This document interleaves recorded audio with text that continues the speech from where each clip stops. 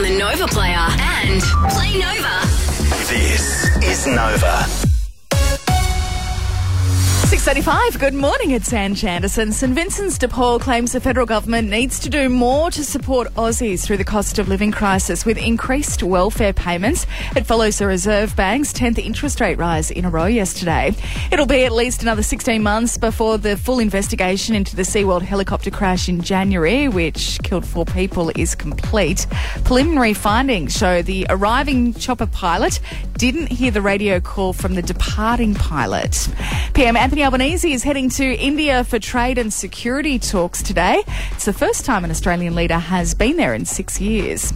A Townsville man has been fined $12,000 for wrangling 16 crocs in the Ross River and boasting about his skills on social media. And a historic flight for Virgin today. It's got an all-female crew looking after the service from Melbourne, which lands in Brisbane around 9:30 to celebrate International Women's Day. Even the traffic controller and the ground staff are female.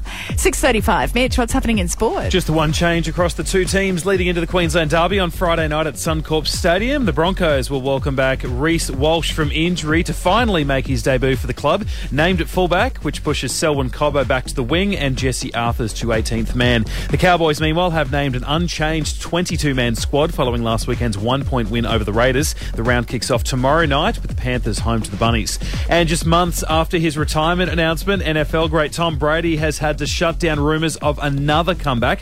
One claim in the US linked Brady to the Miami Dolphins. Brady taking to Twitter, replying, "Anyone who thinks I have time for a comeback to the NFL has never adopted a 2-month-old kitten for their daughter."